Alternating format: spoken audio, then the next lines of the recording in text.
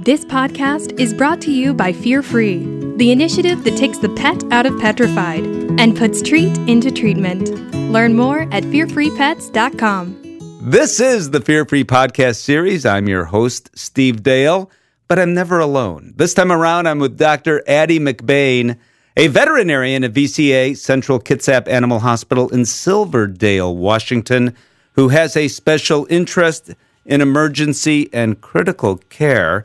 Dr. McBain, here's the question that I get a lot, because I'm out there speaking about Fear Free, and whether they be pet owners, whether they be veterinary technicians and nurses, veterinarians, a common question is, all right, I understand Fear Free is really nice, but what about if there's a trauma, an emergency of some kind, any kind, at the ER? You couldn't possibly do Fear Free under the pressure that you are under as a critical care veterinarian. But I suggest you differ with all those people, Dr. McBain. Yes, that's right. We do. But that is an important question because we do have unique challenges as an emergency hospital. We don't have the benefit of seeing patients over and over again and preparing them for the visit. A lot of the time, it's the first time we've seen this client and this pet. And yes, they are there because of things that are scary and traumatic and painful. But we at VCA Central Kitsap Animal Hospital, we are a certified fear-free practice, and we have been able to approach some of these challenges and have a lot of success with them. Well, from what I've heard, you're actually a model. So I'm thinking that in the back. Everyone says the back if you're not in veterinary medicine. So you do things that are easy, I would suggest. I'm guessing, I don't know this, but it would be easy to plug in an Adaptil diffuser, a feel-away diffuser, the pheromone products. I mean, there are certain things, right? There are certain things that you can easily do. Right, yeah. Some things are very easy and simple, and some things take a couple more steps. But yeah, a lot of things we do are very simple changes that any practice can do. So let's talk about, first off, let's make it simple first, and talk about those simple things that any criticalist or 24/7 emergency facility or private practicing veterinarian who also handles emergencies can do. What are some of those things?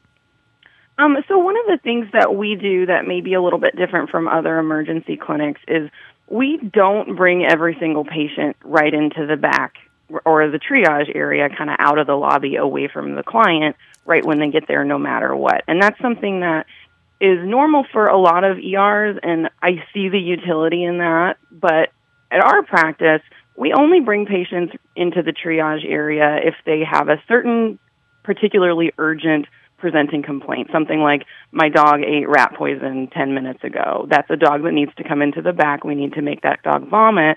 But if it's a dog that has a small laceration, we're not going to suture that up right away. That dog can stay with its owner. And the most time that they can stay in kind of a less fearful, less chaotic environment with their owner, the less we're ramping up their fear, anxiety, and stress when they get to the hospital. And something else that I think it's important to point out is that, and people like you who are experts have taught me this, that you come in, and this is true for people too, and I'm going to do my best to describe what I'm talking about, and then you can do a better job, I'm sure. But if you if I come in to my doctor and say, my arm hurts, but the doctor makes me wait 3 hours, that can happen in human medicine, right? Because I think it can happen in veterinary medicine too. Yes, but not as often. And I think I broke my arm. I mean, this isn't just I've been writing too much. If anyone still does write, or typing too much might be a better way to say it. But this is,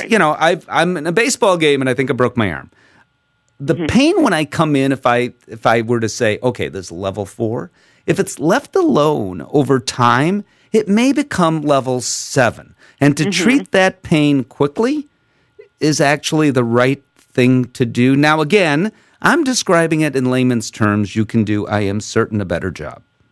Well, yeah, and you're making a very important point that there is this idea that some people have of, the doctor has to do a full, complete exam. We have to get records about this patient. We have to take all these steps before we treat pain. And that's really not the case. If you have a dog that was just hit by a car and it's very fearful and you're not able to get a real comprehensive exam on that dog, it's okay to give an injection of some pain medications. We know which ones are safe. We know which ones don't interact with other drugs and act really quickly. And the idea that there's a lot to be gained from poking around on a patient to try to find out where it's painful before you give it pain meds is really, it's not that useful. And one of the reasons for that is because of this idea of referred pain. And when I say referred pain, I mean when a patient is particularly painful, a human patient or an animal patient, they will kind of feel pain in other areas around their body. I've had clients come in for, my dachshund jumped off the couch and now he's really hunched and now he's not wanting to eat and he's acting really painful. And I reached out and touched his ear and he yelped at me. So I think his ear hurts. Well, unless he fell directly onto his ear, I think it's probably his back that hurts. So that's an example of a patient exhibiting referred pain and an example of how, trying to get a physical exam in to localize pain on a patient, meaning trying to hold off giving pain meds for that reason, doesn't have a lot of utility. And when we let patients be painful for this amount of time that it takes to finally get them in and finally get them assessed, they're just ramping up pain and they're just ramping up their FAS or fear, anxiety, and stress. So here you are doing emergency medicine. At what point in time did you think, because as I said at the onset of this, so many people, veterinary professionals and otherwise, say fear-free is wonderful for us or wonderful, I can see it for an animal shelter. Certainly at home, pet owners can do certain things, but all but an ER. So when did you think, okay, this can work for me too? So I think just once we started kind of taking each of these problems one by one and coming up with ways to manage them, because like I said, it is an important point because when we're doing fear-free practice, there's this this kind of process that we take. When a patient shows fear, anxiety, or stress, and struggles from you, at least 2 times, that's when you stop and ask yourself, does this procedure need to be done today? And when they're in the ER, the answer is almost always yes. Yes, it does need to be done today, and because the patient is sick and we need to find out what's going on. But, there are ways to do that so that it's not a big restraint rodeo and so that it's not, something that causes post-traumatic stress disorder in the patient. You can take measures to kind of make it easier on them and reduce their fear, anxiety, and stress. And so like a patient who has been vomiting for 3 days but is super, super painful, super, super scared, has never seen a vet before but needs blood work and x-rays, that's a patient that I'm just going to sedate for those procedures. We can bring the patient into the back or even in the room with the owner. We can just give a little injection of sedation in the muscle. Most of these drugs are very, very safe. And in most cases, this is a very, very safe thing to do. We tailor our sedation protocols for each patient. But that dog is going to fall asleep in the room with the owner there, and then we're going to bring the dog into the back and get x-rays and blood work done so that we can effectively treat that dog. And then he wakes up, and this hasn't been a huge fearful experience for him. He just kind of wakes up, and he's none the wiser. So that's one way we manage kind of critically sick patients without causing a lot of fear, anxiety, and stress. How important is it for the owner, when the owner can tolerate it himself or herself, which can be an issue, I know. But for the owners who say, I want to be there, how important is it for the owner to, in fact, be there for, well, not surgery, but for a lot of what we're talking about here? So there are certain things where, we can't bring all owners into the treatment area to be present for a lot of procedures for safety reasons and liability reasons and things like that. We also, try not to have owners restrain their fearful pets without other measures being taken for the same reasons. They're not trained in animal restraint, and animals act differently around their owners. This is where we kind of have to be able to differentiate between the pets that are less stressed and less fearful around their owners and the ones that are more fearful around their owners. There are dogs that will guard their owner and be very, very difficult to handle, very fearful in the exam room, and then we bring them into the treatment area and they do much better.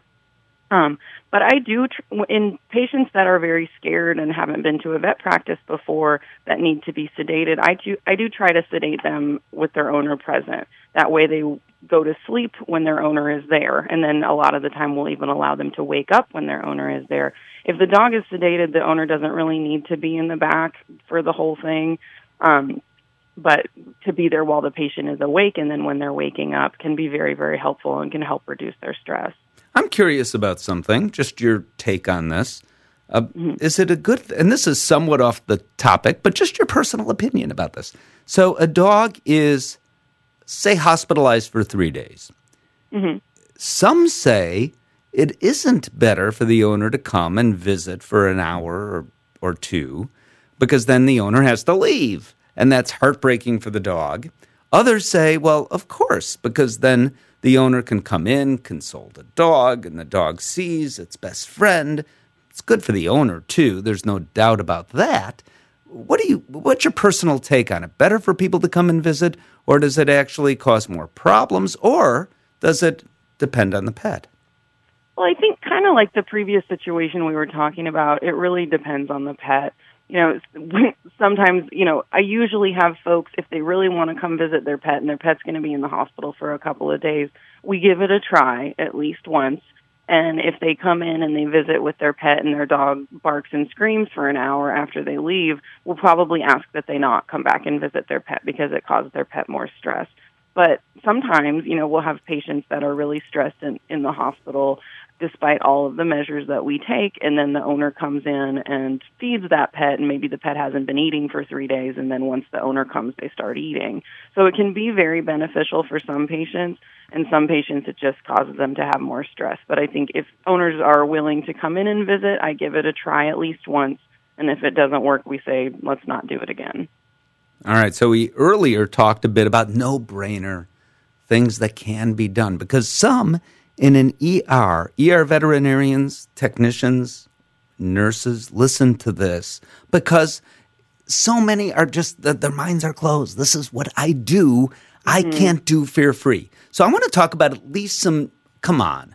I mean, who can't plug in a pheromone? Who can't play mellow music in the background, etc.? So what are some of these things that are, and I guess I just mentioned two, I'm guessing, but what are some things that can be done that are really, anybody can do these things? Yeah, and so if we're talking about, I think we're touching on kind of our patients that are in the hospital, that are hospitalized, not our outpatients. Right. The ones that are going to be there for a couple of days for overnight care. So our clinic is very much like many other small clinics. We're not a big multi-specialty, multi-winged hospital. Our triage area where we do kind of outpatient treatments and minor surgeries and things is the same large room as our ICU. So our ICU patients are there, and it can be a little bit loud and it can be a little bit chaotic. But some of the really simple, easy things that we've done is we have a curtain that separates the ICU from the wet tables where we do minor procedures, so those patients can't see what's going on in the rest of the hospital, and it does kind of noise dampen. It's one of those heavier curtains, and that was very simple to install. When patients are particularly fearful, we can separate them to another room as long as they're not, being monitored for seizures or something like that. And we can turn the lights off, and there are a couple of different types of music that we play for them. Fear Free does give us access to some music that's actually been composed for felines and canines, and there's research behind it actually reducing stress in these patients. And so that can be actually very helpful. I've seen that do wonders for these guys. And the hormones, yes, we have the diffusers plugged in all over the place, but for cats, in their cages, we just have a little cloth that we hang up kind of to partially separate the door of the cage so they can hide behind half of it. And that cloth is actually sprayed with Feliway, the feline hormone that kind of reduces stress. And then in dogs, if they're fearful, we put a bandana on them that's been sprayed with Adaptil, which is the canine pheromone. And that can help a lot of patients as well. Giving the patients the ability to rest and sleep at certain times of the night is something that we've been implementing as well.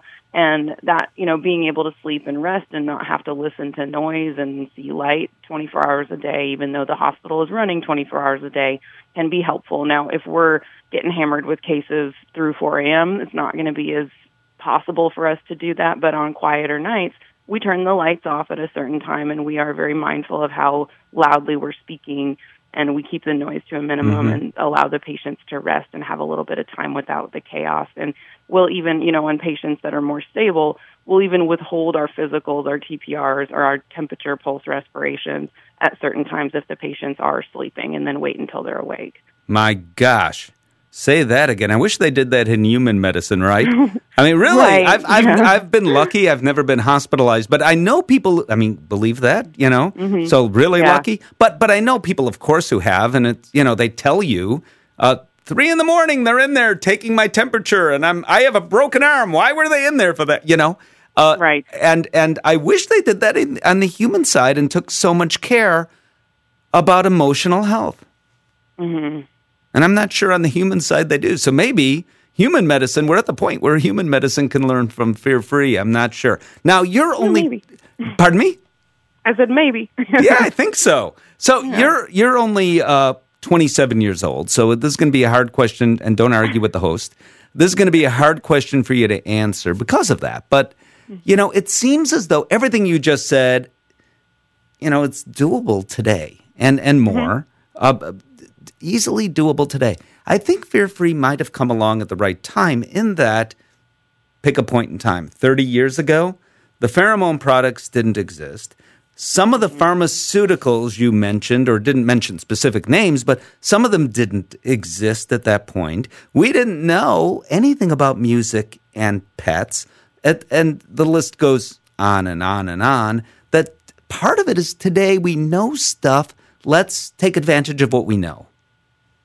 Right. Yeah, there is a lot of information, and there's more of it all the time about things that work really well for fear, anxiety, and stress.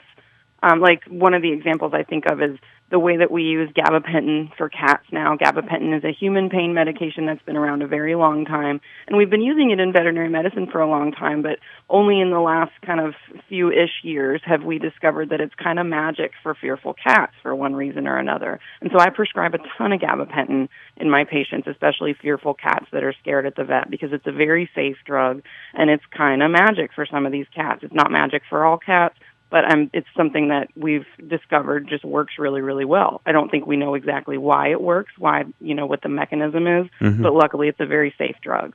Well, and that leads me right into the next question. So sometimes the pets need to come back and see you a week later or 2 weeks later, sometimes days later, and they may have had you make it as good as it can be, but still, it's not. They've never met you before if you're an emergency, right? So, it's not an ideal situation. Now, you can make it so good that I suspect some pets don't mind coming back, but I suspect some pets do. And some pets, anyway, have previous concerns about veterinarians and about car rides, et cetera, et cetera.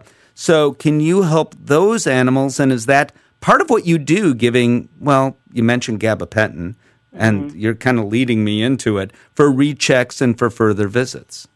Yeah, exactly. And we do a lot of that in our ER. And that's something that helps us, it helps the primary care veterinarian, and it helps the patient's outcome, because we're all then able to better assess the patient, and the patient has a better outcome. And I think as ER doctors, some of us have a little bit of apprehension about prescribing medications for anything other than what the patient came in for, right? Because this is a patient that's been managed by another veterinarian for a very long time. It's this other veterinarian's thing. We don't want to step on anybody's toes. But personally, I've never heard of a primary care veterinarian getting upset about us prescribing medications for pre-vet visits for fear, anxiety, and stress, because it helps them, it helps us.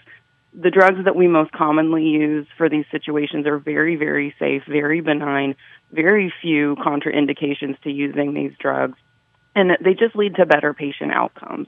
So we're not stepping on toes. We're just making this easier for all of us, especially the pet. Well, it says here, Dr. McBain, right here, it says it right here, that when not practicing emergency medicine, Dr. McBain can be found hiking, kayaking, walking, running, doing yoga, and traveling. You're busy. Yeah, a little bit. Like it that way. The veterinarian in the best shape of any veterinarian after doing all that, I'll tell you.